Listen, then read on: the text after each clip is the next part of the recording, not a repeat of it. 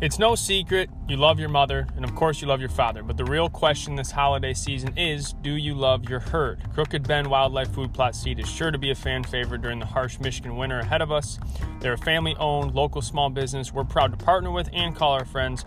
Check them out at crooked-bend.com or on Instagram at crookedbend. Make sure to use the promo code Wolverine at checkout to receive a free Crooked Bend hat with your purchase. Crooked Bend Wildlife Seed. Love your herd.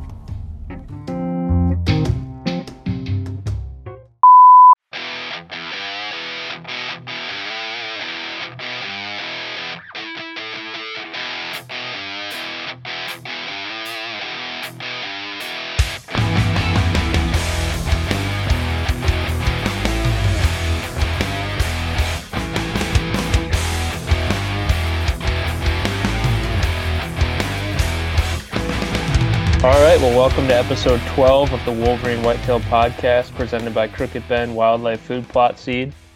It is now early December here in Michigan, and it's been quite a while since we recorded one of these. You know, we've been doing a little hunting and we've been busy doing other stuff. But before we get into all that, Chooch, old buddy, how the heck are you?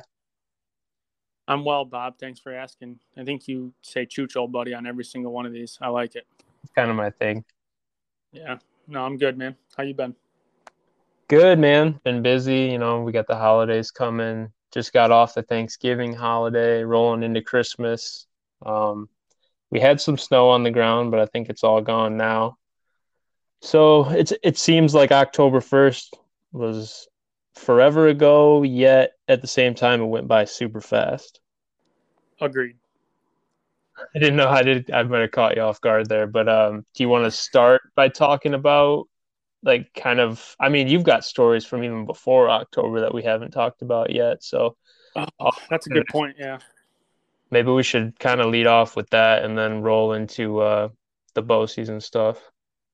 Yeah, that's a good point. I kind of forgot about that. Yeah, I'll make it short and sweet, but had some early season success. Went up to the cabin up in Montmorency County for the weekend of the early antlerless firearm. Went up there, just got away, and my parents were up there celebrating their anniversary, so it was kind of nice, just the three of us up at the cabin, which it's been a very long time since, it was just like the three of us up there, so that was cool. Planned on doing a lot of scouting, and then it was pretty warm, mild compared to most years that time of year. It was like in the 50s and 60s, but long story short, I went out to one of the shacks where there were some hot oak trees and the acorns were dropping like crazy. So I think my sister had been up there like a week prior, and she was walking around with her husband back there, just like looking for dead oaks and stuff to bring in for firewood. And she was like, yeah, there's deer sign everywhere. I'm like, did you see acorns? She's like, yeah, I think so. She has no idea. But anyway, went out that Saturday evening, got to the blind. I don't know exactly what time, but hadn't been there long. I was still in a white t-shirt and had the windows open, trying to cool down to put my darker hoodie on. And all of a sudden, the wind was good, but all of a sudden I started getting blown at like an hour, 45 minutes after sitting there. A doe started blowing at me. And I have a lot of theories as to why that is. Could have been because I was in a white t-shirt. But I grabbed my muzzleloader because I don't have my 270 right now, and put the muzzleloader up, thinking this doe would probably be gone because she was blowing at me like crazy. She continued to blow at me probably 10 to 12 times. I got the muzzleloader up on the windowsill and saw her standing behind an aspen in this pile of oaks. And I could see her head and neck, and I could see the back end of her body. Basically, the only thing that was covered was her front leg.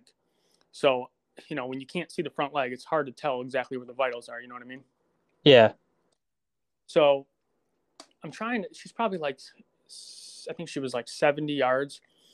So, and I just sighted in the muzzleloader again, just to make sure it was on, and it was, dead nuts. And so I'm like, all right, I'm going to, take a neck shot.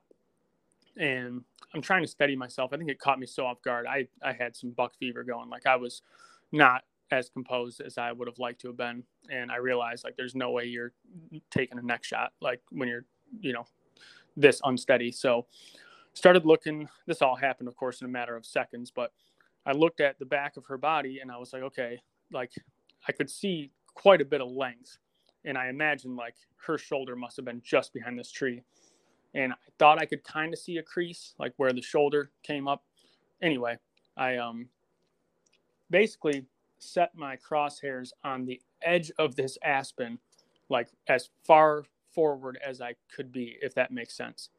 So I figured like, okay, at this point, like this is far enough forward. I have to be hitting vitals.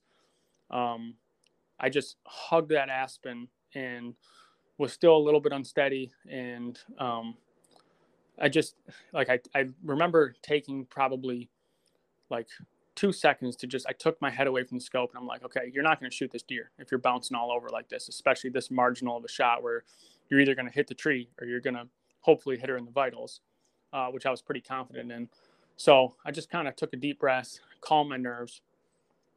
And it's just one of those things where I feel like it's something that it's the one aspect of deer hunting that I am good at. Like I was able to calm myself down and just start breathing and went through my routine. And then all of a sudden those crosshairs were just like dead steady, like dead set. And yeah, squeezed it off and bunch of smoke and everything. So I didn't know if I hit her. I couldn't see her. I didn't know if she dropped or what happened. What I figured was, all right, I either hit her or I'm going to walk up to that aspen and there's going to be a big hole in it. You know what I mean? And yeah, then I'll know. Then I'll know. So she should either be dead or I blew this tree to smithereens. So, or the tree's dead. So parents heard me shoot. My dad's all excited. Oh, did you get one? Was that you? I'm like, he's got bad hearing. I'm like, yeah, that was me. So they came out and Pops and I went out there and started looking for blood. Didn't see a hole in the tree, so that was good. Knew I hit her. And, man, we were looking for quite a while. And when I shot her, probably still had an hour and a half, 2 hours until dark, something like that. Well, by the time we got out there, it was probably like an hour until dark, so I waited a while. Walked out there, and I started kind of like just looking in the area just for blood, and so was my dad. He finally found a speck. And this is the third deer I've shot with this muzzleloader, and it doesn't seem to matter what ammunition I hit him with. There was just like no blood. So he started, long story short, we're out there for a while, just like we found a few specks of blood and got like a general direction. We probably followed blood for like 10 yards, and it was just these tiny specks. And she was going towards like kind of open, like these kind of open hardwoods of oaks. There wasn't a ton of high like fern foliage, so I figured I'd be able to see her if she didn't go far and she was down. So I walked, I guess it'd be to the north. There's this like 2-track. It's like an easement. And I was like, I'm going to go to that 2-track and just kind of follow it to the east to see if she crossed this. Like I'll be able to see blood or tracks. And then I'll know that she's beyond this point. And when I followed that all the way down, she did not cross that 2-track at all. And it's pretty wide 2-track. So like I said, I'd be able to see tracks. So then I was like, okay, she either crossed this county road over to the east or she's, dead somewhere in here. So started kind of walking back towards where my dad had marked last blood. And I probably walked, 30 yards back towards my dad from like a different angle. And she was laying right there. So she probably made it like 40, 50 yards. And we followed the blood like back to where he had marked last blood. And there were like a couple more little pin drops.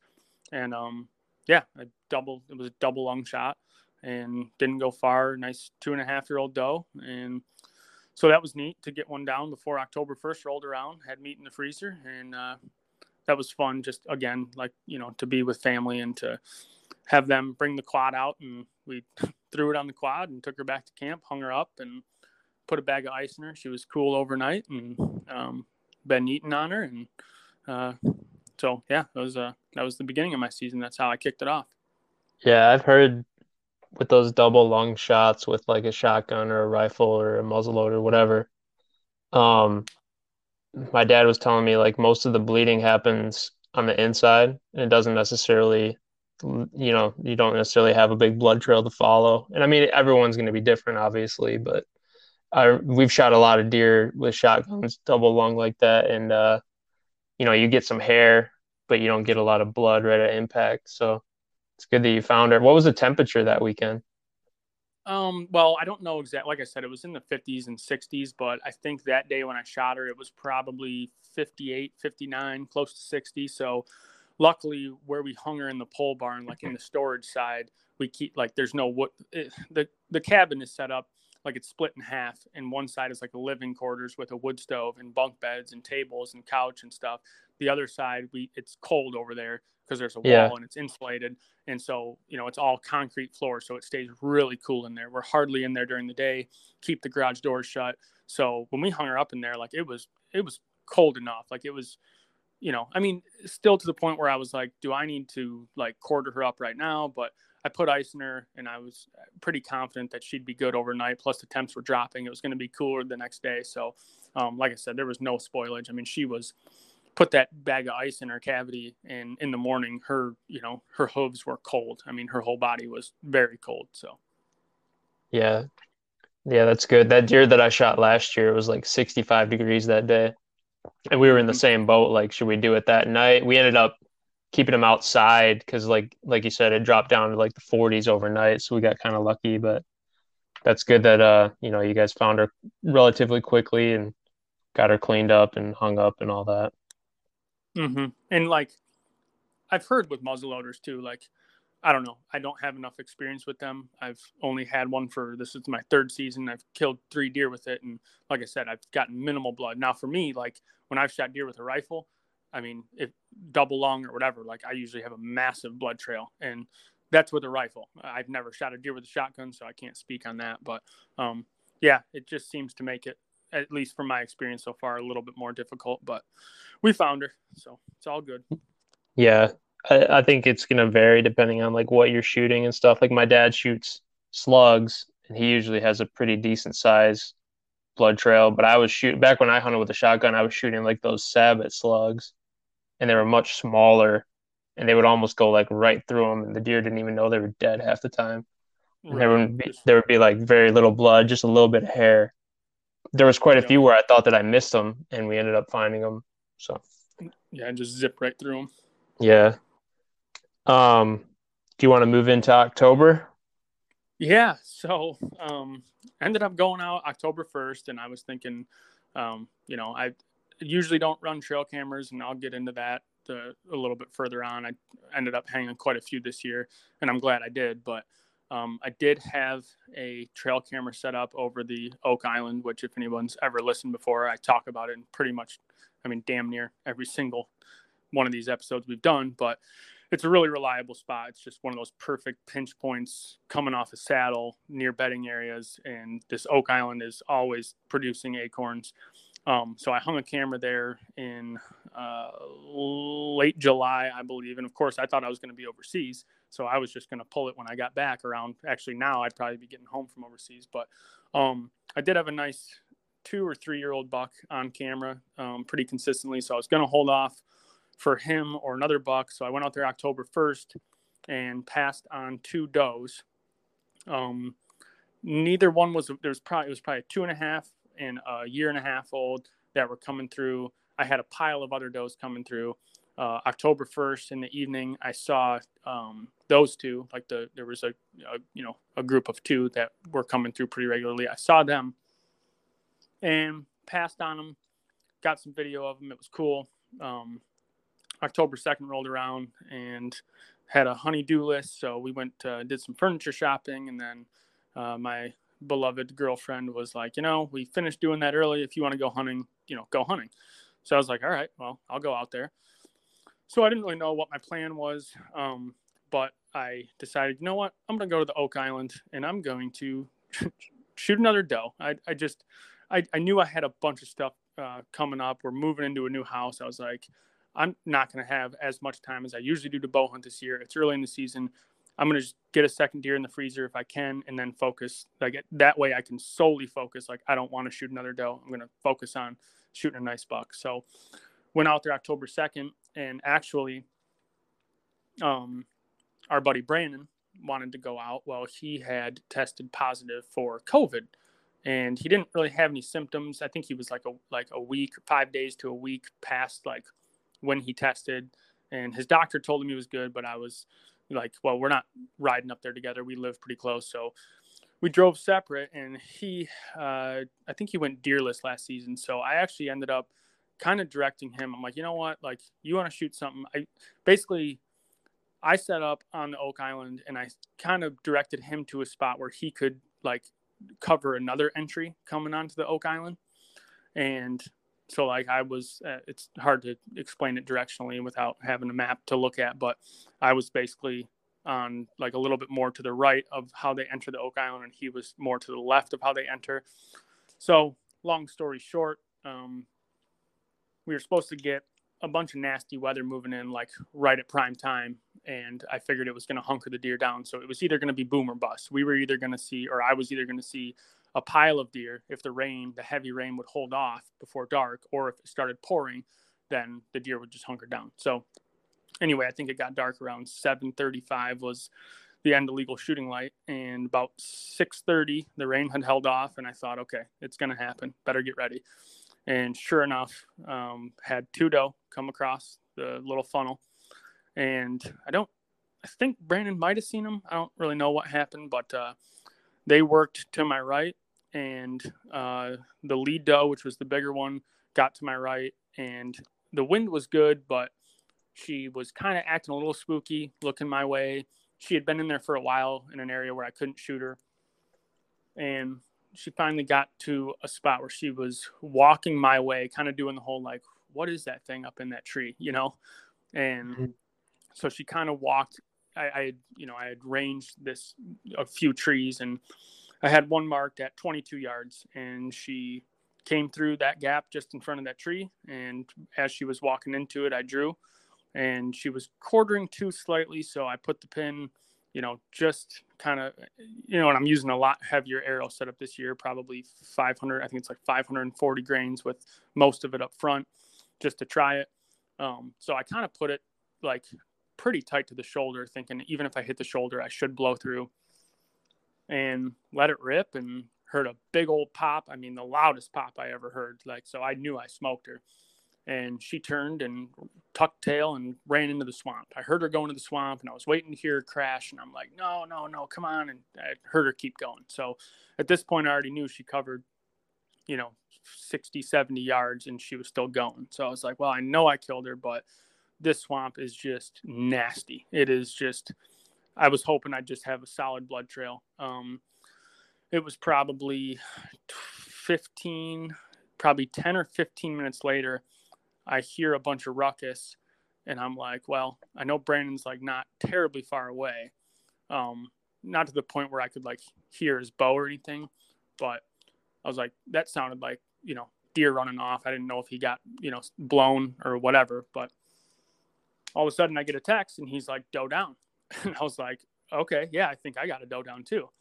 And he's like, I watched her fall. Like, he smoked this big doe that was actually coming onto the Oak Island, and he pinwheeled her, and she went like 40 yards and toppled over. So that was sweet. I was super pumped for him. And I ended up calling my buddy Joel to come out. We had that rain coming in, and I knew I could find my doe. I knew she was dead. I went into the swamp a little bit, and I would get like these huge pools of lung blood, and then it would just go like completely void. Like, I wouldn't get anything for like 15, 20 yards. This was even on the island when I knew exactly where she went, but I kept getting these like big sprays of blood, and then I'd get like basically nothing. So when I got into the swamp, it's hard to explain, but like, it's not like just cattails with deer trails. Like, deer could really, they're lower, like cattails, and these deer could really go anywhere. And essentially I ended up calling Rob Miller with the deer. He's got a couple of great hounds that, track wounded deer. And I called him, and I basically told him like, Rob, shot this doe, and we're about to get a ton of rain. I know I can find this doe, but it might take hours. It's kind of warm out. It was like 65 that day. So I asked him if he doesn't live too far away, and he agreed to come out. He's like, I won't charge you too much. He's like, I'll come out. he's like, do you think we can find her quick? Because I got other people that really need me. I was like, yeah, I think it'll be a really quick track job. I just would rather find this deer and get her out of here.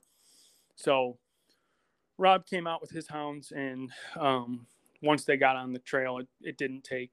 I mean, that swamp is so nasty. They kind of were circling around a little bit, but yeah, she probably went another 40 yards from where I last had blood. But he even agreed. He's like, yeah, I can see what you mean. This could have taken you 2 hours to find her. I mean, because it was just, there was no telling what way she went. And the blood was just a ton of, like I said, a ton of blood, and then like no blood, a ton of blood and no blood. So we found her and got her out of there. And so Brandon and I were both able to capitalize on does from around the Oak Island. And I had, at that point, come October 2nd, I had two deer in the freezer. So I pretty much told myself, all right, time to focus on housework and doing all the stuff I need to do. And then once we get a little bit later into October, I'll start kind of searching for something to put on the wall. So that was my early season. Yeah, I mean, all in all, mission accomplished, right? Like that's the primary reason to go out there. So you were definitely, everything after that's kind of like gravy. You were definitely Yeah. off to a hot start. Yeah, I mean, I had hunted twice, and I had 2 deer on the ground. So one with the smoke pole and one with the bow. So that was awesome. And the arrow, those heavy arrows, man, I tell you, I did not hit the shoulder, so it was a complete pass through, double long. But I was looking for my arrow forever, and I'm like, I can't find it anywhere. And it had blown through her and had stuck into a tree, the same tree that I had actually ranged at 22 yards, and it was like buried into that tree. It took everything I had. It took quite a while to get that arrow out, but so I can't say for sure that the heavier arrow did the trick necessarily, but it's definitely a confidence booster for sure. Yeah, nice, man. Mm-hmm. I'll go a little quicker because I don't have like too much action, so to speak. Like I didn't release any arrows during October, but so we started at the family farm with my dad opening weekend, and I remember kind of talking with you a little bit about what my plan was going to be, and we kind of narrowed down the back edge of that property because the wind was going to be blowing from the south, which is the road toward the back edge. So I was going to sit somewhere around along that north edge, and then there was a cornfield right to the west. So I went basically right back at the very back left corner of the property and found this tiny little tree that was probably about the size of my leg to hang a stand in. And I think I might have mentioned it where I bought that lone wolf hang on stand over the summer, which was sweet. Like it's probably the best thing that I bought bow hunting wise so far because I can just I get to sit down, which I feel more comfortable shooting sitting down, and it lets me basically be more mobile and get into a lot of different trees. So I did have to do a little bit of cutting to get up in this tree, but I eventually got up in it and ended up sitting there all weekend because the wind never switched. So it worked out pretty good, and that cornfield was money. Like that was the whole reason that I saw as many deer as I did. Passed on a couple of 4 points that weekend. Saw a lot of does, and I think a few fawns with the does. Like we have like these 4 or 5 does every year that just kind of hang out on the property. We call them like the resident does, and I almost don't want to shoot them because they're that deer that are always going to be there. My dad's like, don't go shooting those does because they're that's the mother of my year-and-a-half-year-old buck that I'm going to shoot next year. But anyway, so no real excitement opening weekend, and then we did me and a couple of buddies. We call it like our bow camp or whatever over kind of by my house at his grandma's house. We did that October 18th weekend. And I remember sending you some trail cam pictures that we got over there of just some really nice bucks. And they were using that property as like a transition from that old golf course property. They would cut through this guy's grandma's, and then they would go out to the ag fields from there. And he had 1 or 2 really nice 8 points, probably 3-year-olds. Just looking at them, but one was really wide and the other one was really tall. Just really cool looking bucks. And Daytime pictures too, a lot of them, right? They were. yeah, anywhere from like 7 in the morning to like 4:30 in the afternoon, which is like perfect. That's the time that you would be Right. out there. And so we were planning to hunt Friday, Saturday, Sunday that weekend. And Friday we got rained out. It was kind of a bust. I mean, we did go out, but we ended up getting poured on, so we bailed on that one. And then Saturday was a lot colder, and I think I saw a 4 point in the morning, and then that afternoon, I was set up kind of in the near the road a little bit. This property is pretty small. It's only like 22 acres, and there was three of us out there, so we had to be a little bit strategic of where we were. But I was set up kind of by the road, and then there's a swamp that borders this old golf course property, and there's a lot of worn down trails where they come off that golf course into this guy's property, and right by the swamp happened to be one of those like little pinch trails.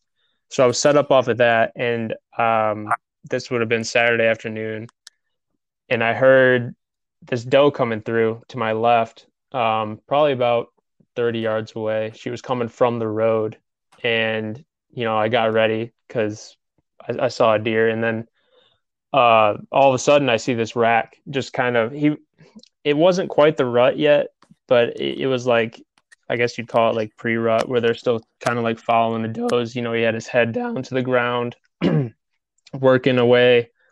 And the closest that he got to me was about 40 yards, but they were on, they were kind of, they were moving, they weren't stopping. So I grunted a couple times, and then he did that move, that like textbook mature buck move where they circle around behind you, and he was basically straight behind my tree at about 45 yards and just staring at me. And I could use the tree as like a block between me and him so he couldn't see me. And I was just peeking around the tree, and I was basically making eye contact with him, and he's facing me at 45 yards, and he would not come any closer. And my wind was good. It was blowing down into the swamp. So I know he couldn't smell me, but I think like he heard that grunt noise, and he was basically circling downwind, trying to figure out where it came from. And he didn't see another deer there. And I think that's kind of what screwed me, because he just, he didn't like bust out of there, but he just kind of turned around, tail never went up, but he just kind of sauntered off over the driveway. Didn't end up walking by either of the other guys, just moved off the property. I don't exactly know where he went, but never did see him again. It was just this real tall 8 point. And I think he was one of the ones that we got on camera. And like I said, he never came within 45 yards, but it was just really cool to see, that was probably the biggest buck I've ever seen while I was bow hunting up till that point. So that's pretty good for only doing it for this being your second year. Right. And this was the first year using that stand where I can carry it in and out on my back. And that ended up being huge. I mean, I'll talk about it more later, but because you can see where the action is, and then you can make moves on it. And it sucks that I only get to hunt for like a weekend at a time, because if I had more time, I could make more moves and get more precise with everything. But it's better than nothing. And then I ended up going back to that same property the morning of Halloween, and it was probably 9:30 or so that morning, that about that point where you start deciding how much longer you're going to sit. And I heard I was kind of in the same spot up by the road, and I heard some rustling over to my left again. This time it was coming from behind me, heading out toward the road, and I see a tail flick, and it was a doe's tail. And then I see another little rack. So I grunted at him. That's kind of like my default move. I just try to grunt, try to stop him, whether it works or not. I know for a fact that there's been times where that's kind of hurt me, but in this moment anyway, this deer, what it ended up being, it was a young buck. It was like a 6-point, 2-year-old. But I grunted at him, and he broke off that doe, and he circled around in front of me, and it was textbook, dude. Like, he was 25 yards in front of me, working his way back down the hill, and then he would have been heading out toward the lake, which is where my buddy's stand is. It's his grandma's property, and that's the guy that I was hunting with. So this was probably the closest that I came to shooting a deer this year because I was ready. I never did draw back on him, but it was a nice little six. Like he was like a little wide, just typical 6 point. But like I said, I was, my goal going into the year was to shoot a more mature deer than the one I shot last year. And I really didn't want to shoot another 1.5 year, 2-year-old buck. But if I am being honest, if I regret one moment from this season, it was probably not shooting that deer on the morning of Halloween, just because he was bigger than the one I shot last year, but he was still a 2-year-old. And the thing that kind of got to me was the direction that I saw him going, because I knew he was going to work back by my buddy, and my buddy's never shot a deer before, and it's his property. And I just kind of felt like maybe there was a chance that he would walk by him. He ended up walking by him, but it was at like 60 yards. So it was too far. And he must have like weaseled his way off the property, because he walked by him on that golf course on that neighboring property. So he wasn't really even technically on that dude's land anymore, which kind of sucks. Right. But yeah, he never got in close enough. But it was kind of in my head at the time. I was like, yeah, he's going to walk right by him. I texted him like, get ready, here he comes. So he was ready. Yeah. It just didn't quite work out. Yeah. Well, that's October, man. Yeah. I mean, like you said, you might regret that now. And I feel like I have a lot of those like regrets from, especially when I was younger, and just like, oh, I'm going to hold off for, a bigger one. And you can kick yourself all you want, but I mean, the only way they're going to get older and bigger is by people letting them go and letting them grow. And I know there's a lot of people, well, the neighbor's going to shoot him or whatever. It's like, I mean, sometimes deer are dumb, but they're not that dumb where, if they leave you, they're not going to go necessarily to the next guy over and he's going to shoot them. So, I mean, props to you. I mean, for what it's worth. Yeah. And I've been saying that for a while. My dad's always said that. I think it kind of got passed down, like the whole neighbor's going to shoot him thing. But if you think about it, like if you shoot it, then the neighbor doesn't even have a chance to shoot it because it's already dead. So it's like, you're going to end it now if you're going to take him. But I just kept saying, stick to the plan. And, I don't know. If it was my own property, maybe I would have shot him. But there was something about, if I was going to shoot a deer out there, I wanted it to be something that I viewed as, bigger, older. I don't really care about horns at all or antlers at all. I just care about the age. Sure. That's fair. So then after that, you want me to move into November?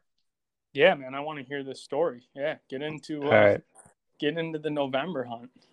Yeah, so that last hunt that I talked about was Halloween. So the next weekend would have been the first weekend of November, which is going to be on my calendar for the next however long, because it's, from my experience, it's the best weekend to bow hunt,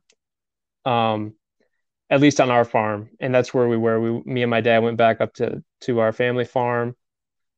My uncle was with us. My uncle doesn't hunt, but he's always kind of been around. He went through hunter safety with his son.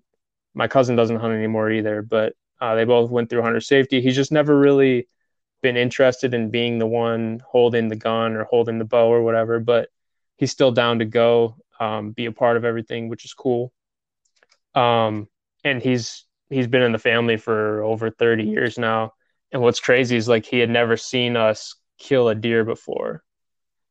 So anyways, these guys suck. Yeah. Well, it was always like he would leave and then we'd shoot one the next day. Oh. Or he would, he was just wrong place at the wrong time or whatever. Mm-hmm. So it's November 5th, and I think that was a Friday. I had ducked out of work half day and shot up there. I'm sitting back in that same tree. I didn't leave my stand in it, but I was able to get up there rather quickly this time because I had already trimmed it up and I knew exactly where I was going and what I was going to do. So it's 4:15 or so in the afternoon. I just got set up. The sun is still like right in my face. It's 60 degrees or so. And at this point you're just like hanging your gear on the tree, taking the binoculars out, looking around, seeing kind of what's going on. And I get a text at 4:30 and it's from my dad. And he goes, "Just shot a small buck." And I was like, "Are you kidding me?" Like I honestly thought he was joking around because it was so early. And the thing is, I went out before those guys, so I probably left the house a half hour before they did. Because for better or worse, I've been trying to take the long way in, make sure that my access makes sense, that I'm not just walking the easiest route just to get there quicker. Um, Mm-hmm. so yeah, anyway, I was like, I just said, "Are you kidding me?" My exact words were, "Are you shitting me?" And so then he calls me and I'm like, "Oh, okay." So I answer it. He's like, "Yeah, I just shot this little buck." And let me think. I was like, "Okay, where did he go? Did you see him fall?" And he goes, "No, I didn't see him fall, but Christopher, who's my uncle, he's like, yeah, he said I smoked him. He saw the whole thing right over my shoulder." I was like, "Okay." So I was like, just let's give it a while and get down and maybe go see if you can find your bolt, see if you can check out the spot. Give it an hour or so. But let me back up a little bit. So what happened, which I found out later, like the full story, they got in the blind and they were in the blind for like 6 minutes. And he said like I don't know why my dad uses it, but he uses freaking that coon urine spray. You know what I'm Oh, talking really? about? Yeah. I've never heard of it, but yeah, sure. Dude, he uses I don't know if it's synthetic or if it's real, but he uses freaking coon urine and he sprays it in his windows and his blind and it smells like ass because it's just coon piss. And Yeah, right. It smells like coon piss. yeah, so he's got that sprayed out and then he's like, "Yeah, so I just got the coon piss out and I let out a couple of grunts for whatever reason. I don't know if he's just like showing off for my uncle or what." And Oh, this is great. he's like, "I put my call down. I'm just sitting there, we're basically they're just bullshitting because they're not hardcore into it. They're just out there to have a good time or whatever." And And your dad, and correct me if I'm wrong. This is your dad's like second season with a crossbow. Like he never bow hunted or anything. So no, he never bow he's yeah, hunted. yeah, Nobody in my family really bow hunted. Yeah, he bought that crossbow last year because I was gonna get back into bow hunting, and right. he was just kind of tagging along. Dude, this was probably his fifth hunt with a crossbow. Like he never, I don't know, he didn't put much stock into it or much time into it. Just kind of something to do. Um, so they're out there for 5 minutes, and he said he saw these does come out from the hayfield behind us and kind of cut across. So he gets ready, and I think he might have even been planning on shooting one of these does. I don't know. But then he said that my uncle tapped him on the leg and he looked at him and he said his eyes were just like popping out of his head. And he's looking out the other window and he's like, "There's a buck, there's a buck." And neither of them can hear very well. So I'm sure it was just ridiculous experience. And my dad looks over and sure enough, there's this little buck and he's standing at like 20 yards. And he's in the trail right out one of the windows of the blind. So my dad gets his crossbow up, bonks it on the window. Of course, it makes like a loud ass noise. Oh yeah. And because I think he's got the quiver still attached to it, so it's way bigger than it needs to be. And it's a big bulky piece of equipment anyway. And so he finally gets it up in the window, and I think at this point he was telling me that the deer had turned like a full 180, still broadside, but he was about to like he wasn't sticking around. He was about to go back out the way he came, which would have been this just empty wheat field to the east. And So anyway, he puts his crossbow scope on him, and he said he just kind of picked a dot between the 20 and the 30 and let it rip and Let her rip. let it rip. And he said that, you know, he was the one doing the shooting, so he figured that he nailed him just based on how close the deer was and which particular dots he'd picked. But he said he looked at my uncle, and my uncle's like, "Dude, you effing smoked him!" Like, and it turns out that the deer was slightly quartering away, and it went in right through the vitals, and then it hit the right shoulder as it was coming out. So it with the impact from that bolt going through and then hitting the shoulder, it knocked the deer like a foot and a half sideways. Like he like jumped sideways from that impact on that shoulder, and it still went clean through him because I mean those things shoot like 400 feet per second.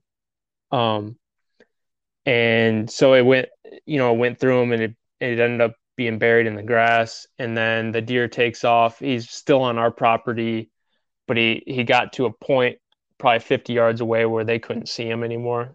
He was in some thick stuff. So he calls me, and so that was a shot. Then he calls me, and I'm like, okay, let's give it a while. And he gave it an hour or so.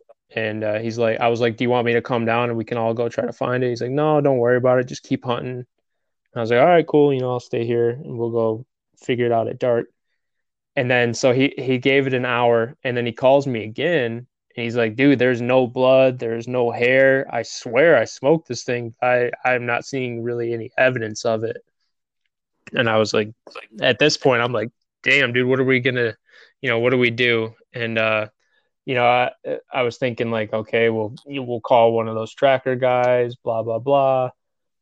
And he's like, "No, dude, it's a year and a half year old little Scatland buck. Like we'll figure it out on our own." Um, he basically didn't want to spend any money on it that he didn't have to. That's what it comes down to. Yeah, yeah, yeah. But I think it was a good shot. He was pretty confident that he would find it. I just think not having shot one with a crossbow before and seeing the results, like we figured, because the deer that I shot the year before, there was tons of blood, but it could have just been what broadhead I was using, all that kind of stuff.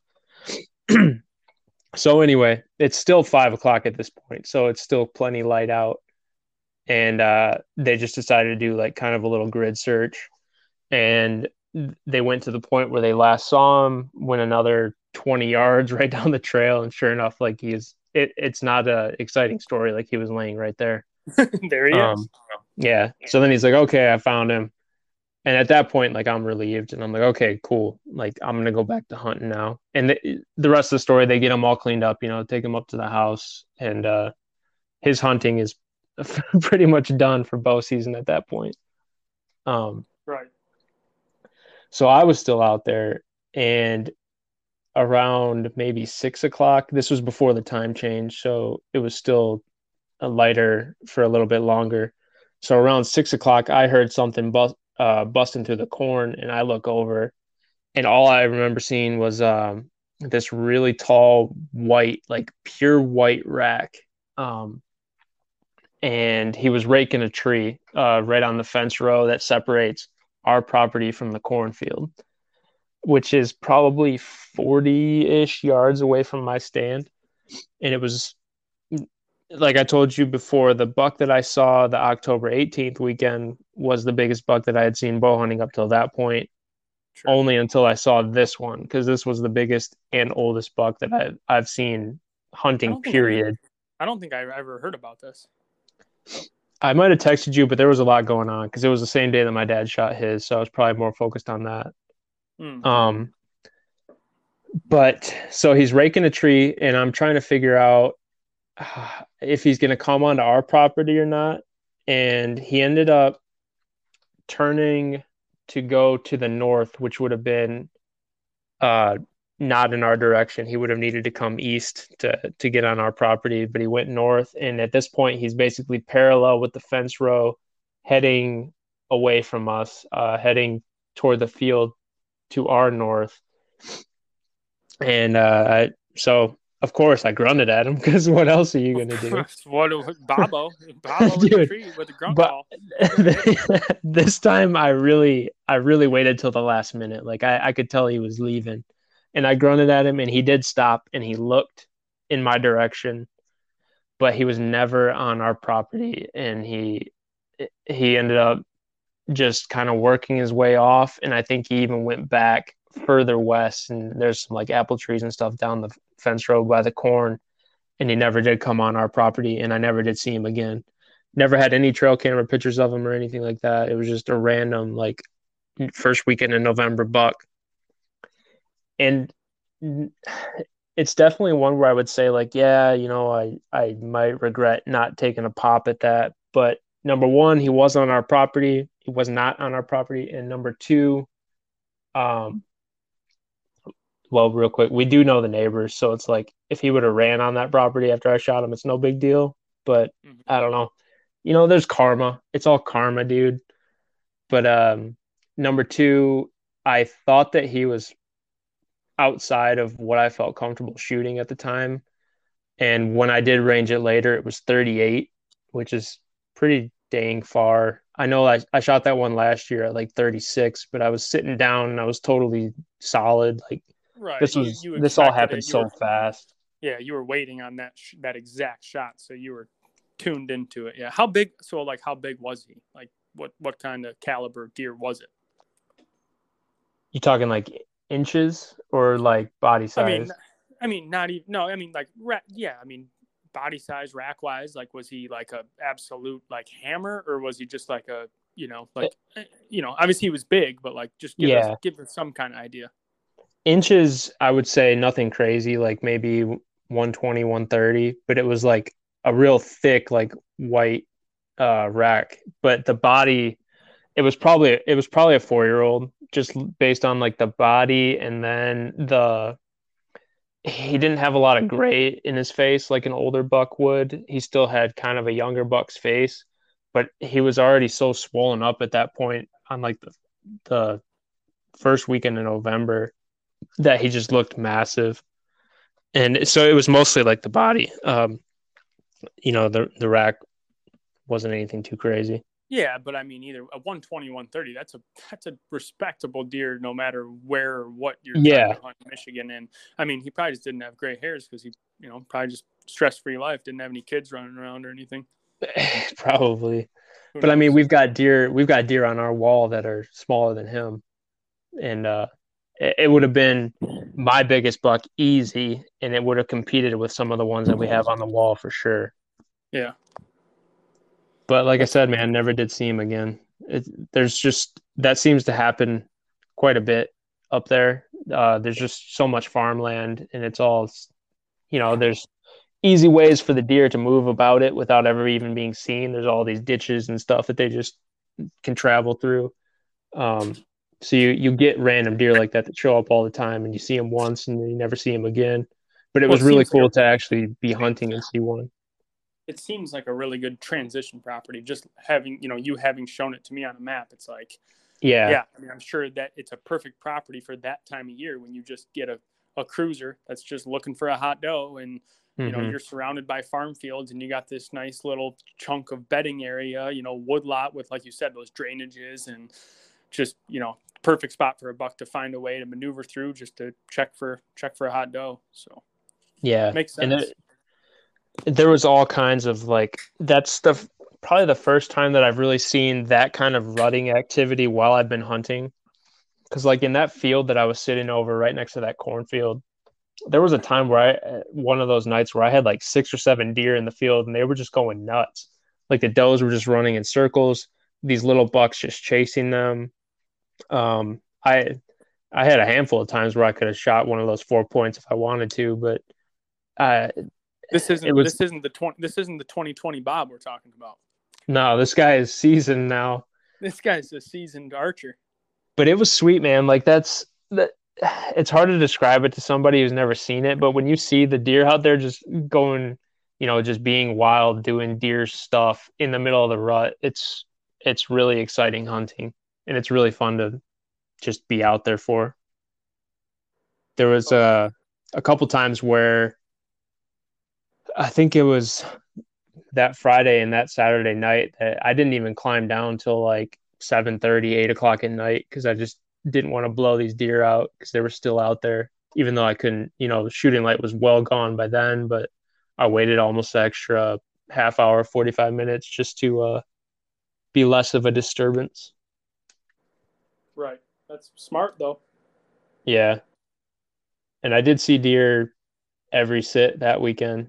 I went like, not to brag or anything, but I went like 10 sits in a row seeing deer every time. That's that's a success, man. That's freaking awesome. That's what we're out there for. I mean, you're out Yeah. there to enjoy the great outdoors and all that corny stuff, but at the end of the day, we're not going to lie. It's great to see deer. And if you're seeing deer, it makes it that much more enjoyable. So, I mean, yeah, you may not have shot one with your bow this year. Fine, whatever. You had opportunities. You very well could have. I mean, you're in the small percentile of people who, passed up on quite a few deer, even does. I mean, heck, I Mhm. shot a doe October 2nd and I already had one in the freezer. So good on you. Yeah. That's a successful season. Yeah, there was a time I think I was telling my buddy Nate about it that we saw way more year-and-a-half-year old bucks than we saw does this year, which I think contributed to why I didn't shoot one. I don't know. Felt like every single time I could go out there and I could sit and I could see a year-and-a-half-year old buck if I wanted to, Yeah. which was cool, but it just wasn't what I was after. And then to kind of wrap up that whole weekend, we didn't find my dad's uh I guess the crossbow bolt. We couldn't find it. But last weekend over Thanksgiving, when I was up there gun hunting, all the grass was knocked down because there was snow and it was frozen. And I ended up taking one last peek over where we thought that it was and ended up finding it like 2 feet off the trail and brought it That's up to awesome. him. And he was stoked about that. So, Well, how stoked was he for somebody who's hunted for a long time and always done firearm and probably shot, he shot a handful of deer. For him yeah, to shoot his first deer with a crossbow, I don't know how old he is. I'm assuming he's around my dad's age, kind of a yeah, little bit older, senior citizen anyway. Um, yeah. I mean, was he like super fired up about shooting that deer? I mean, yeah, it was a year and a half old buck, but whatever. I mean, he shot his first deer with archery equipment. Was that like, could you tell he was like super pumped up about it? Yeah, I mean, it was definitely more special than if he would have shot a year-and-a-half-year old with his shotgun like later in the year or whatever. But he was he was impressed with what the crossbow could do. Like he's just like, man, that thing is nasty. And I've been saying that ever since he bought it. Like those things scare me, man. Like keep that thing away from me. It's nasty. It'll kill you. Don't point that thing at me. Yeah. But to be honest with you, the person who was most fired up was my uncle because he had never been a part of it before. And he'd never That's seen cool. us actually kill one before. And I'll bet you that he's told that story to like everybody that he meets for the past month That's because he, awesome. he was That's really really excited cool. about it. So I think my dad was excited that my uncle was there for it and just to, I don't know, make those memories and be able to share that story. Heck yeah, man. That's awesome. So that was my November, man. I mean, I'm not going to talk about the gun season. It wasn't very exciting. I will say that I need to pick better days off next year. I need to focus on either opening day or the first weekend because Thanksgiving is kind of a dead zone up there. Yeah. Well, let's talk about. We'll talk about. I mean, mine's kind of the same story with firearm. I don't get into it a whole lot, but I mean, I don't know if you just kind of covered it all as far as like learning, you know, everything from this bow season specifically. The successes and failures you had. You kind of covered that, but like, did you try anything new? Obviously, this was your first time really hunting with a mobile setup, which is new for you. And you did, you hunted some new places, first time hunting on public land. Do you want to? I don't know if you covered all of that, but as far as hunting on public land, you did a decent amount this year, and you had some good activity doing that, right? Yeah, I think we being me in the mobile stand, I think we had like 5 or 6 public land sits. The very first one that I did was opening weekend on the Sunday. I had gotten back home from the farm and my family wasn't quite home yet, so I decided to sneak out and hunt that night. And I had I was hunting in a place where the guy that I was with, my buddy, he had scouted it before, so he kind of told me a general area of where to go and what to look for. So I set up on this trail, and the wind was good, and I had a doe and two fawns coming within like 30 yards. I probably could have shot her, but I have kind of like this thing where I don't shoot does that have fawns with them. Um, and then let's see. Good for you, because I don't always have those feelings. Well, if the freezer's empty, the feelings might be a little different. Yeah, Oh, that's another thing. Like me and my dad, we share the deer meat, so like him shooting that buck kind of took a lot of the pressure off of me, which was cool. yeah, that's nice. And because I still had some from last year. But anyways, um, the one interesting story from the public was that I was hunting. Shoot, I don't even remember which day it was. It was I think it was the first real cold front in October because I remember we woke up and it was like 30 degrees that day, and it had been like 50s the week before. So we went out on like a Saturday morning, and I got set up in this tree, and I had another year and a half year old 4 point come in at 20 yards or so, and then it's like probably 10:30 that morning, and I heard some cracking in the brush behind me. So I get ready. I clip on my release and everything. And then I look back and it's a dude with a tree stand and sticks on his back. And that's when I knew that I was on the public land. It was probably me. Yeah, I just Little waved at him. little He goes, did you "Oh, know. sorry." Did you grunt at him? No, maybe Uh, a grunt of disgust. yeah. Oh, that'll But happen. I mean, can't tell you how many times that's happened to me in the past, but it's yeah, part of the I'm game. sure it's very, very common, but yeah, this was just the first time that it ever happened to me. That's the goal, though, in public land. It's like you're doing better if year after year after year you're running into less and less people. I feel like, and Yeah, usually that correlates with seeing more and more deer or better quality deer. yeah. In that particular day, I was not in a difficult spot at all. I was just in a spot that made sense for the wind and Sure. the cold temperatures and stuff. But I knew that I was within walking distance of a parking lot pretty easy, and this guy had come from over the road, so it wasn't Yeah. too shocking to see somebody else. But it was cool to hunt new places. I don't hunt a lot of hardwoods. Kind of grew up hunting the ag country my whole life, so really tree stand hunting in general is still pretty new to me. I've only been doing it for 2 years.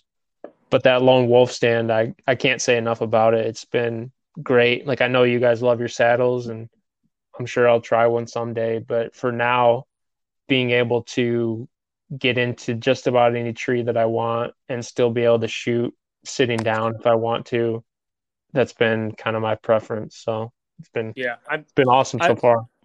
I do love the saddle, and I will now that I have a saddle, and I'm like, I love spending money on deer. I'm thinking like, uh, there's a huge part of me that wants to get like a lightweight, either lone wolf, like the .5 or like a assault or something, just for like those long, like the all day sits or something. Because I will say, like a saddle, sitting in a saddle all day, I don't care what anybody says, like it's not as comfortable as if you have a nice lightweight hang on. So, Hmm. um, and then if you know an area, you have some like preset areas where you've scouted and you've done some, you know, you have preset trees that you might hunt and you find hot sign there. It's nice sometimes to have one of those hang-ons that you can just get up there and sit. So I mean, I love the saddle. It's super lightweight, but definitely nothing against a good lightweight hang-on for sure. Yeah, like you were saying, that one tree that I was hunting by that cornfield, it was just in such a good spot that I knew I was going to keep reusing it. So when I was up there for the weekend or whatever, as long as the wind was right, I would leave it. I'd go back there, set it up Friday night, and then I'd take it down Sunday morning when I left.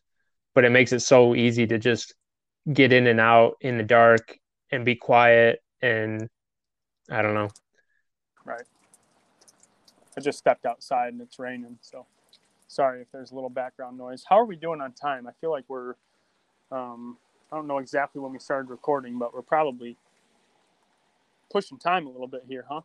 Yeah, we're getting close to the hour mark, but we Okay. don't have a Well, whole lot left. we probably got more than we think, the way that we like to ramble on. So I don't know. I was going to jump into our next little bullet point here if you're all good, which was, I guess you kind of just covered like your entire bow season specifically in success and failures. You got anything else to add? I'll just give my 2 cents real quick. No, go ahead. All right. Well, I'm just going to, since I shot that doe on October 2nd, like I said, I kind of took a little hiatus for probably the longest I've gone during bow season without going out and hunting. I had actually set, like I said, I was supposed to be overseas. So I set quite a few trail cameras thinking I'd be overseas and I would just basically collect intel for next year. So I set a couple cameras on this piece of public land that I thought, based off of what I had seen in previous years, got absolutely hammered by hunters. I went as far back to this creek edge as I could, and I hung some cameras, and I thought, even though I'm in some really nasty stuff, I have a feeling I'm not going to get much intel off this. But it was one of those places I wanted to like officially cross off like the list, because on the other side of this creek, I know there is good hunting. I have seen good buck beds on the edge of this creek when scouting in the off season, but I also am always trying to like not encroach where other people are hunting, right? So I hung these cameras. So come like October, whatever it was, 15th or 16th or whatever, I go in because I had some time off to hunt again. And I'm like, it's raining. I'm going to go check these cards. I'm just going to check them and see if I have anything decent on these cameras. And because, again, I was going to let them soak all season, but I didn't have to do that now. So I go check them. And on both cameras, which are kind of in line on this big, long funnel, it's hard to explain, but I ended up getting pictures of, I think, 9 different bucks and on one of the cameras. And then on one specific camera, I got 9 bucks, and one of them, which was the first one I pulled, I had a mature 9-point, like a biggest buck I've gotten on camera on public land. And that doesn't say a whole lot. I'm not going to lie. It's probably, probably not even 130 inches, but I'm not trying to downplay it. Still a really nice buck. I go and check the other camera, which I thought would have less deer or less, lower quality of deer because of just its proximity to where I figured other hunters would be around. And I only had 2 bucks on that camera, but it was that same 9-point and another 9-point, which was bigger and older. And I had consecutive pictures of them in the morning hours and multiple pictures of them, multiple pictures of one of them during shooting light. And this is October, pictures on October 8th, 10th, 11th, 13th in shooting light. Actually, come to find out, the day I went in there and pulled that camera, it was pouring rain. And I have a picture of this big 9-point in there at like 9, I think he was like 9:10 a.m. And he was walking off, and then you can see me walking into the frame at like 9:42. So, had I gone and just randomly thought I'm going to go sit over the, of course, ifs, buts, and hickory nuts, right?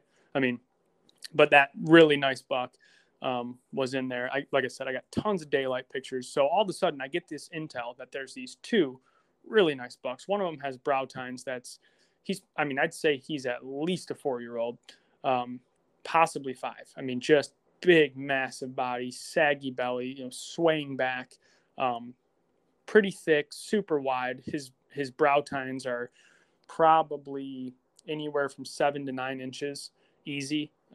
Could be more, not sure. I've gotten a bunch of different pictures. I can't tell.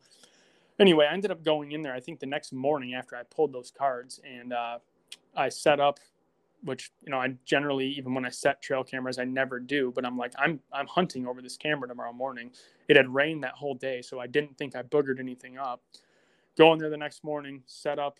I'm just, because we're limited on time, I'm not going to go over the whole setup, but it's just like a perfect entry. It's like, okay, I can just hug this other little like pothole swamp bottom where I know deer, they can't walk through. It's head high.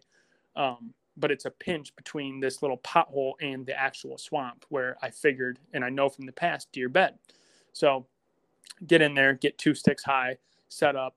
I'm probably 15 yards from this trail camera where I just pulled the card, and the rain had stopped. It was just one of those perfect mornings, a little bit cooler temperatures for mid-October. I don't know exactly what day it was, 16th, 17th. And I set up there, I don't know, probably 45 minutes to an hour before daylight. And as we're getting close to legal shooting light, I hear a distinct just walking towards me from the same direction that I had these bucks coming in from every morning, most mornings. And I'm like, oh, he's just got to slow down, and I need a little bit more daylight. And he's coming right. The wind's good, and it's pretty steady. I'm like, either way, he's hugging this little pothole. He's going to cross my trail. And I'm thinking, well, the jig's up no matter what, and it's not light enough. He ends up, long story short, it's so loud. The wind's decent, but it's so loud. He's just like a buck does. He's on a mission. He's not zigzagging. He's just going from A to B. And all of a sudden I can tell, I'm like, he's right under me. He's going to cross my path at like 5 yards. Like, he's right here. And I'm only 2 sticks high. Right. So I'm 10, 12, 13 feet off the ground. And as he crosses my trail, he never stopped and smelled anything. Of course, it had just been raining, so I don't know if that helped me or whatever. And it's like, we're probably 3 to 5 minutes before legal shooting light. And I have to like use my peripherals to see his body. And I'm just like, as he crosses this, where I walked in on, he's probably 5 yards from me. And I just see this big body. And then I use my peripherals, and I just see this cage just walking out towards this little tiny open pocket where my trail camera's set, probably 12 yards from me, 15 yards from me. And he just walks right through, doesn't stop to smell anything, just walks through. And I just see this white cage. I don't know which one it was of the two. I called the one with the really long brow tines. I never really had deer to put a name tag on because I don't really hunt deer specifically, but this thing had super tall brow tines. My buddy Dave was like, oh, look at those field goal posts. You should call him Matt Prater. That's, field goal post, Detroit Lions, blah, blah, blah. So I was like, yeah, I'm going to call him Prater. Anyway, I don't know if it was that one or the other one, both solid, mature nine pointers. And I don't know which one it was, but he went out there, milled around. I don't know if the wind swirled or whatever. He was out there for a while. I heard him raking. There was a scrape out there. I heard him kind of rustling around. He might have raked some brush out there. I have a ton of awesome trail camera pictures of these 2 bucks out there. He ended up kind of jumping off, and, I'm assuming he might have caught wind to something, but that was super cool. That's the closest encounter that I've had with a more mature deer. I do think that these 2 respective bucks are either 3.5 and 4.5 or 4 and 5. The one with the tall brow tines, it is definitely older. But yeah, I left both the cameras out there and let them soak. I ended up bouncing around this parcel a bunch and just hitting it from different angles depending on the wind. Found a couple of huge community scrapes in areas that I never would have hunted, and some signpost rubs that were just torn up from all angles.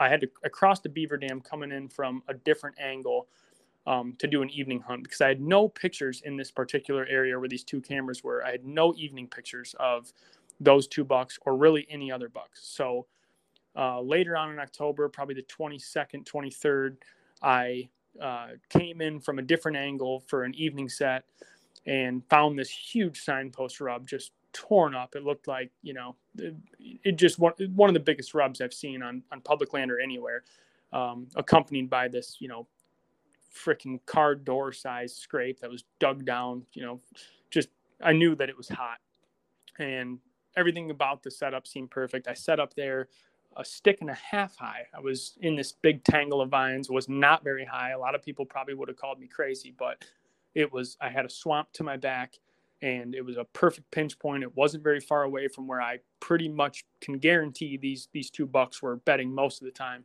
A little bit further away than I wanted. I set up there. I ended up having, shortly after I set up, about an hour and a half before dark, I had 4 does work by me within 15 yards, go to that scrape, and then I heard grunting. And I'm like, is that Bob? I don't know. I hope not. That guy likes to grunt a lot. And Yeah. so I'm like, oh, come on, be one of these, because at this point I'm like, I got 2 deer in the freezer. I'm not shooting anything unless it's one of these 9-pointers. Like these are both really nice bucks, like really nice bucks. And so I was dead set on like, I'm not shooting anything except for if it's one of those. Cause like I said, I had an inventory on 7 other bucks in that area. And sure enough, it's one of the other bucks that I had on camera, and he was kind of hobbling along. 2.5-year-old. I think he was, should have been a 6. I think he had a busted off brow or something. But he crossed through. I mean, all these deer, I had 5 deer, including this buck, crossed through within 15 yards, maybe 10 yards. And although they would peek up and look at me, and I'm only like 8 feet off the ground, it's just the cover was so perfect. They didn't think twice about it. They never spooked. I could have shot every single one of these deer within 8 yards or whatever, 10 yards. And it was just, I don't know. There's a lot of people who are like, I would never hunt, 1 stick high. That's just silly. And it's like, if I would have gone higher, I wouldn't have had as good a cover. So I don't know. I'm a huge proponent of just hunting. If you have to hunt 4 sticks high to find the cover, then do it. But if you can stay low, then why not? You get a better shot angle. Et cetera. But I'm trying to kind of speed this along just because I know we're short on time. But hunted that area, kind of picked it apart a few times, and never did end up seeing either of those bucks in daylight again. Ran into another hunter who was hunting kind of closer to what I thought the bedding area was, where I really wanted to capitalize and go in early November. But out of respect for him, he had a stand there. And I said, you know what, I'm not going to go anywhere near there. But a few things, I guess, to take away from it is I don't really like running trail cameras. I don't like using trail cameras a lot. I feel like they can throw you off. Had I not gotten pictures of those bucks, and I decided to hunt that area, I may have shot that 2.5-year-old, like decent 5-6 point, whatever. I may have, I'm not sure, but I don't know. It was nice to know. I had scouted that creek bed before and known that there was good buck bedding there, which is why I set the cameras there. And then all the pictures I got of these bucks, they were coming, in the morning, they were heading back right towards those beds that I had previously located. So now going forward, it's just a matter of, really getting in there in the off season, I think, and figuring out good access. It's just one of those areas where it's so thick and so gnarly and nasty. And if you approach from one way, you have to cross a creek that's pretty much impenetrable, and there's thick brush all around. And that's why those older deer can live there, because it is, to a T, it is just, everything is in their advantage. There's a lot of other, points I could make on that. And those 2 deer, I had a heck of a time trying to hunt them down. I threw a lot of sits in that area, kind of switching it up all the time. Did see a couple of the smaller bucks besides that 2.5-year-old. Saw a pile of does moving through there on this transition area, but obviously didn't take them. And then I guess I'll throw in the fact that it's not very far. It's about a mile as the crow flies from the Oak Island, and the Oak Island is pretty close to that same creek where these, the creek runs north and south. And those 2 9 points were, they have some primary bedding, I believe, right on the edge of the creek. Well, this creek goes way up to the north, and then the Oak Island is probably 100 yards off that creek. And what's funny is I had a trail camera up by the Oak Island, not the one I mentioned earlier, but a different one on this transition coming up from the creek on this edge of this tamarack swamp. And I had pictures of those 2 9 points all season long up until about, I think the last pictures I got of them were October 22nd. What's crazy is they went rogue. They disappeared like they usually do around that end of October timeframe. Right. And I told myself, I'm going to go check that Oak Island camera on that transition, which was I've seen bucks use it before. And they skirt the edge of this tamarack swamp coming up from the creek, basically scent checking does bedding in this tamarack swamp. And I'm like, it would make so much sense if I get a picture of one of these bucks 1.5 miles, probably more. A mile as the crow flies, but as far as a deer maneuvering it, it's a ways. And I'm like, it would not surprise me if I have a picture of one of these deer up there. because there's so many does up there. And long story short, I went up there and checked that camera in November, and I had pictures of the tall brow tine buck, who's, I think a 4 or 5 year old. I last got pictures of him in the original spot, October 22nd. And then I had pictures of him up there, October 24th through like the 31st. And I'm talking daylight pictures. It's just crazy how it's like, okay, he followed this creek all the way up. And I don't know, just trying to piece things together for my own sake. Like those river corridors where there's a lot of thick brush and nasty cover that a lot of people don't go into. And even if you do go into, it's hard to hunt. Like deer feel very secure there. And that's why it was like things kind of clicked for me in that sense, where I'm like, these older bucks, at least these two, really like hanging out on this thick river corridor. So I not have potential pictures of them a little bit further up the creek. And I did. So I guess that in a nutshell, I went pretty quick there. That was like 4 minutes. I guess that was the rest of my that was pretty much my bow season, as far as trying to focus solely on shooting a nice mature buck. And I failed per usual, not very good at shooting those things, but I learned a lot. And I think I'm actually going to start deploying more trail cameras in areas like that, where I can try to basically confirm knowledge from scouting. And it was fun. I had a great time trying to actually methodically hunt down one of 2 different, really nice bucks in that area. So I learned a lot about that huge chunk, and hopefully they live through this season and get a crack at one of them next year. You left your cameras out there, you said? Are they still out there now? I repositioned. So those 2 that I originally had gotten pictures of them on, I pulled those like an idiot, and I repositioned one of them, and I believe I still have the one up by the Oak Island where I had pictures of the tall brow tine one.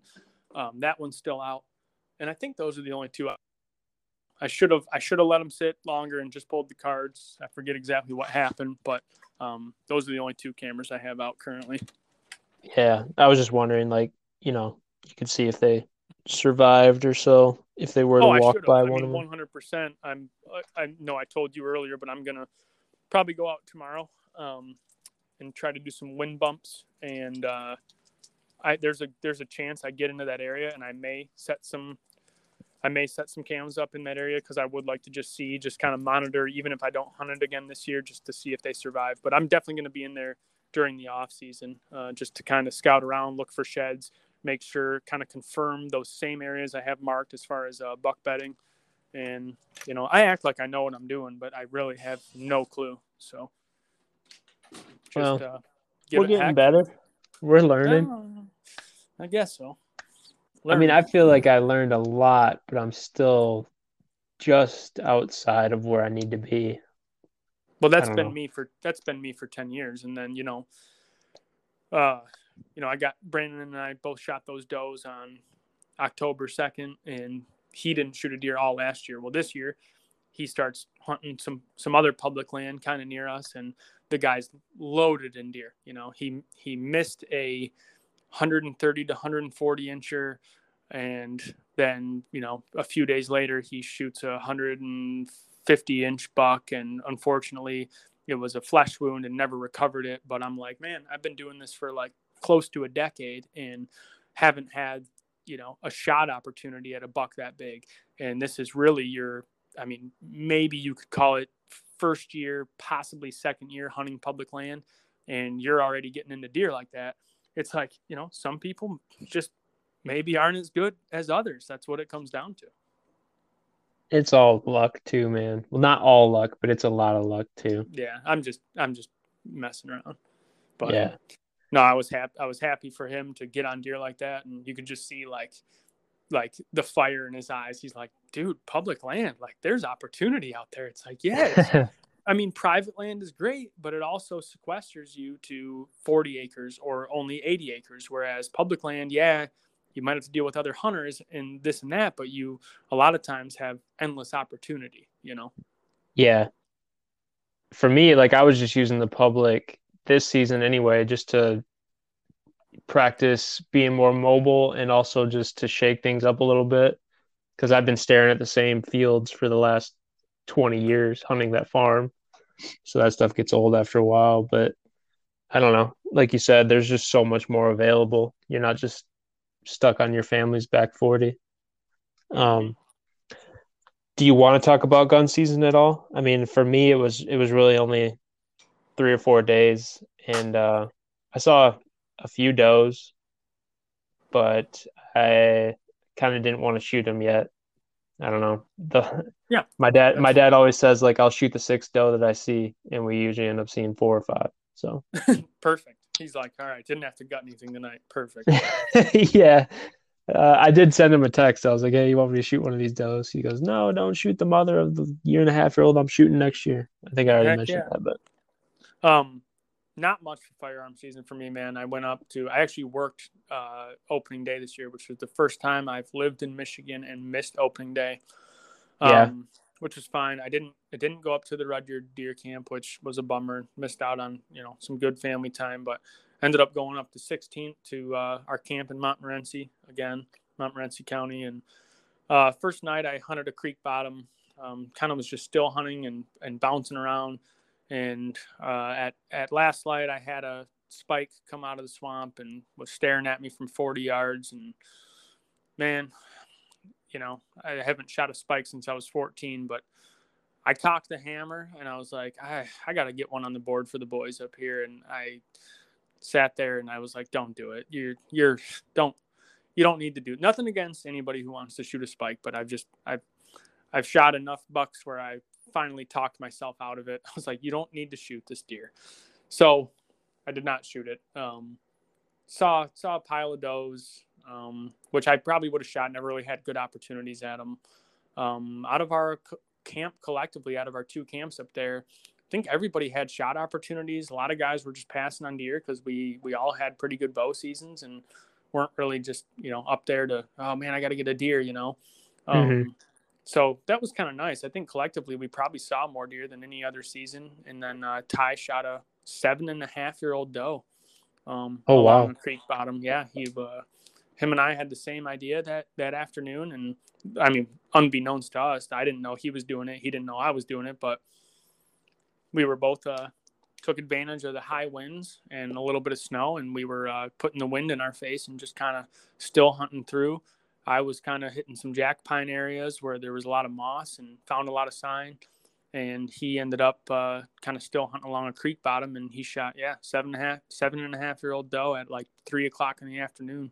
So, between a lot of guys, that was the only deer we shot. But another buddy who filled his unrestricted tag earlier in the season. Tuesday night, he had gotten up there as well with me, and he hunted an area and saw. He said it was a really nice buck, but he could not confirm that it had 4 on one side, and so he passed on it. He said it was really big though. He's like, it had to have had 4, but it was just kind of moving and stopping, and he just couldn't tell, so he passed on it. But that was yeah, pretty much gun season, man. I didn't really go out after that. I don't get into gun season as much as I, wish I would. I don't even get into like early November as much as I wish I would, because I don't know. I feel like I really love deer hunting for the strategy of scouting and in-season scouting and figuring out patterns. And when those patterns come together and you can put yourself in the right place, I feel very successful whether I kill a deer or not. And call it a cop out, whatever. I mean, I know the best time to be in the woods and shoot a mature buck is, late October, early November, which is probably why I have yet to kill a mature buck, but I don't get into it like I do these times of year where you can pattern them. So yeah. it's a cop out. I agree to it though. I mean, I feel kind of bad saying it, but this was like the least pumped up about gun season that I've ever been. And I think it was because bow season was so exciting. And I was just, I don't know, I was stoked to be bouncing around and carrying the stand on my back and just sitting in wherever I wanted to sit, watching what the deer were doing and then making a move on them the next day, that kind of stuff. And uh, sitting in the blind for 3 hours every day just didn't quite do it.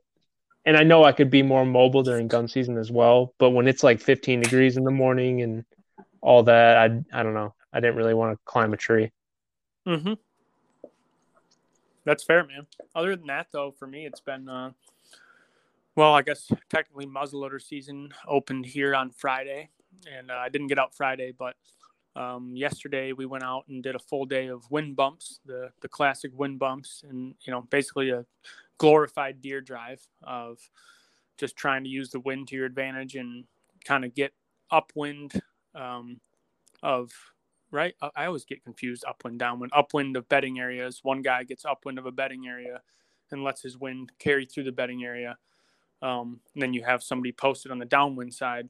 And I think I got that backwards, but no matter the case, you understand what I'm saying. And Yeah. yesterday we were able to get one of my buddies his first deer of the year. He's been hunting really hard during bow season and during gun season, and he hadn't filled the tag yet. So we were kind of dead set on getting two of these guys deer that hadn't shot a deer yet this year, and they both had opportunities, and unfortunately one of them missed a pretty good opportunity, and one of them capitalized on the same push. So we got one down. We could have had 4 deer down. We got one, so that was cool, and hopefully gonna give it a go tomorrow for a little while. Are you gonna do any more bow hunting? I always say I am, but with a little disclaimer, I have a baby on the way. Don't know if I mentioned that in September. Congratulations. Yeah, thanks, man. That is why I didn't go overseas. So Spoiler we alert. got spoiler alert. So that's why I've been really busy this season and just trying to get things ready and for April for the big arrival.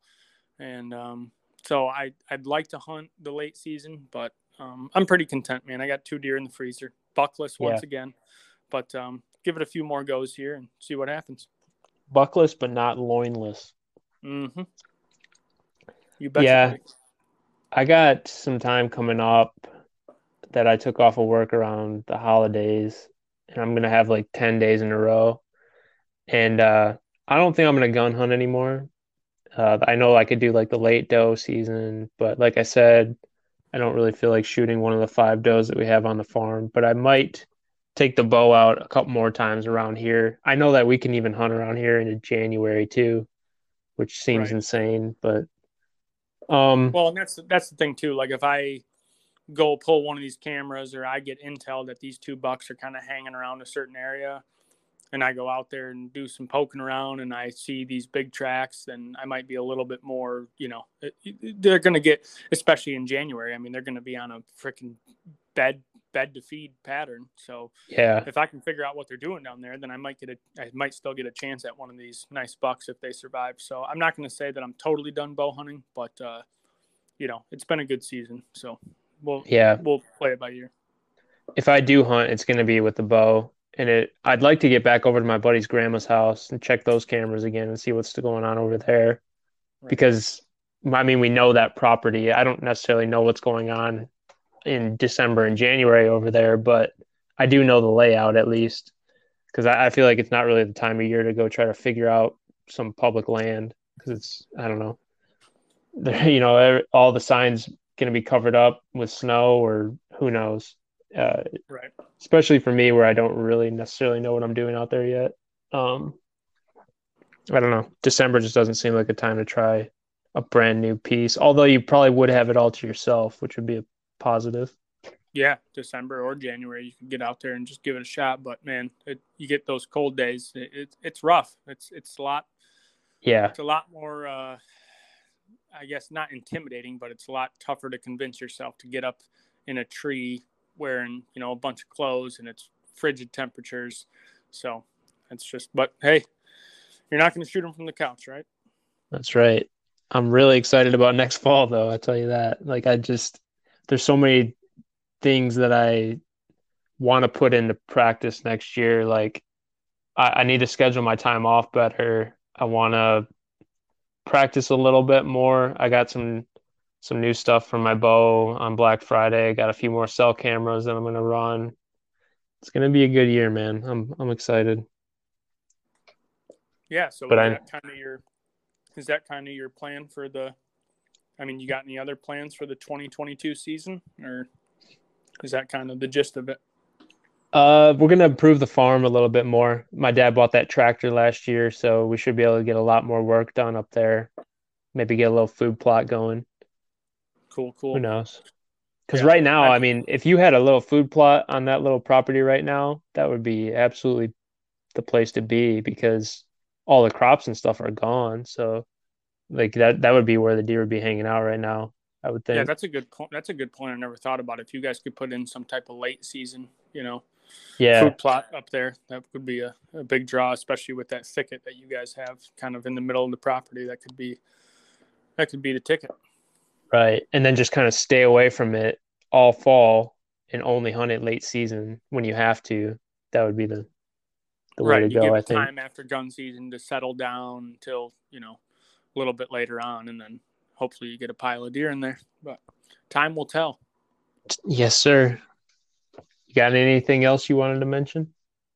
Oh no, just 2022 season. I don't really know what it has in store for me with a newborn, 6-month-old kid. Basically, by the time the 2022 season comes around, so I'll be happy to get out, but got bigger fish to fry and other priorities now. So probably won't get out nearly as much, but I don't know. Just keep trying to chase the elusive buck and probably just shoot does like I usually do, man.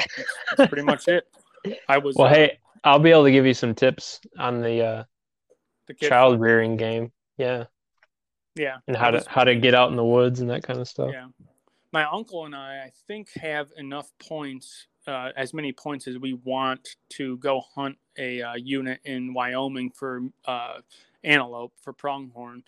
So that was kind of the plan for 2022. We were going to get out there, but again, given the circumstances, we might have to push that back a couple of years. So don't really know if that's going to happen, but that's all right. That's small potatoes. It's all good. Yeah, that would be a blast though. Mm-hmm. But Well, all no, right, man. that's about it for my plans. Well, the freezers aren't empty. That's always a good thing. So, It's good. all right. Well, I'll give a big shout out once again to our friends at Crooked Bend for sponsoring the podcast. Make sure you guys check out all their products at crooked-bend.com. And when you do place an order, use code Wolverine at checkout and you'll receive a free hat. Thanks again for listening, and remember to hunt smart, hunt hard. This is Wolverine Whitetail.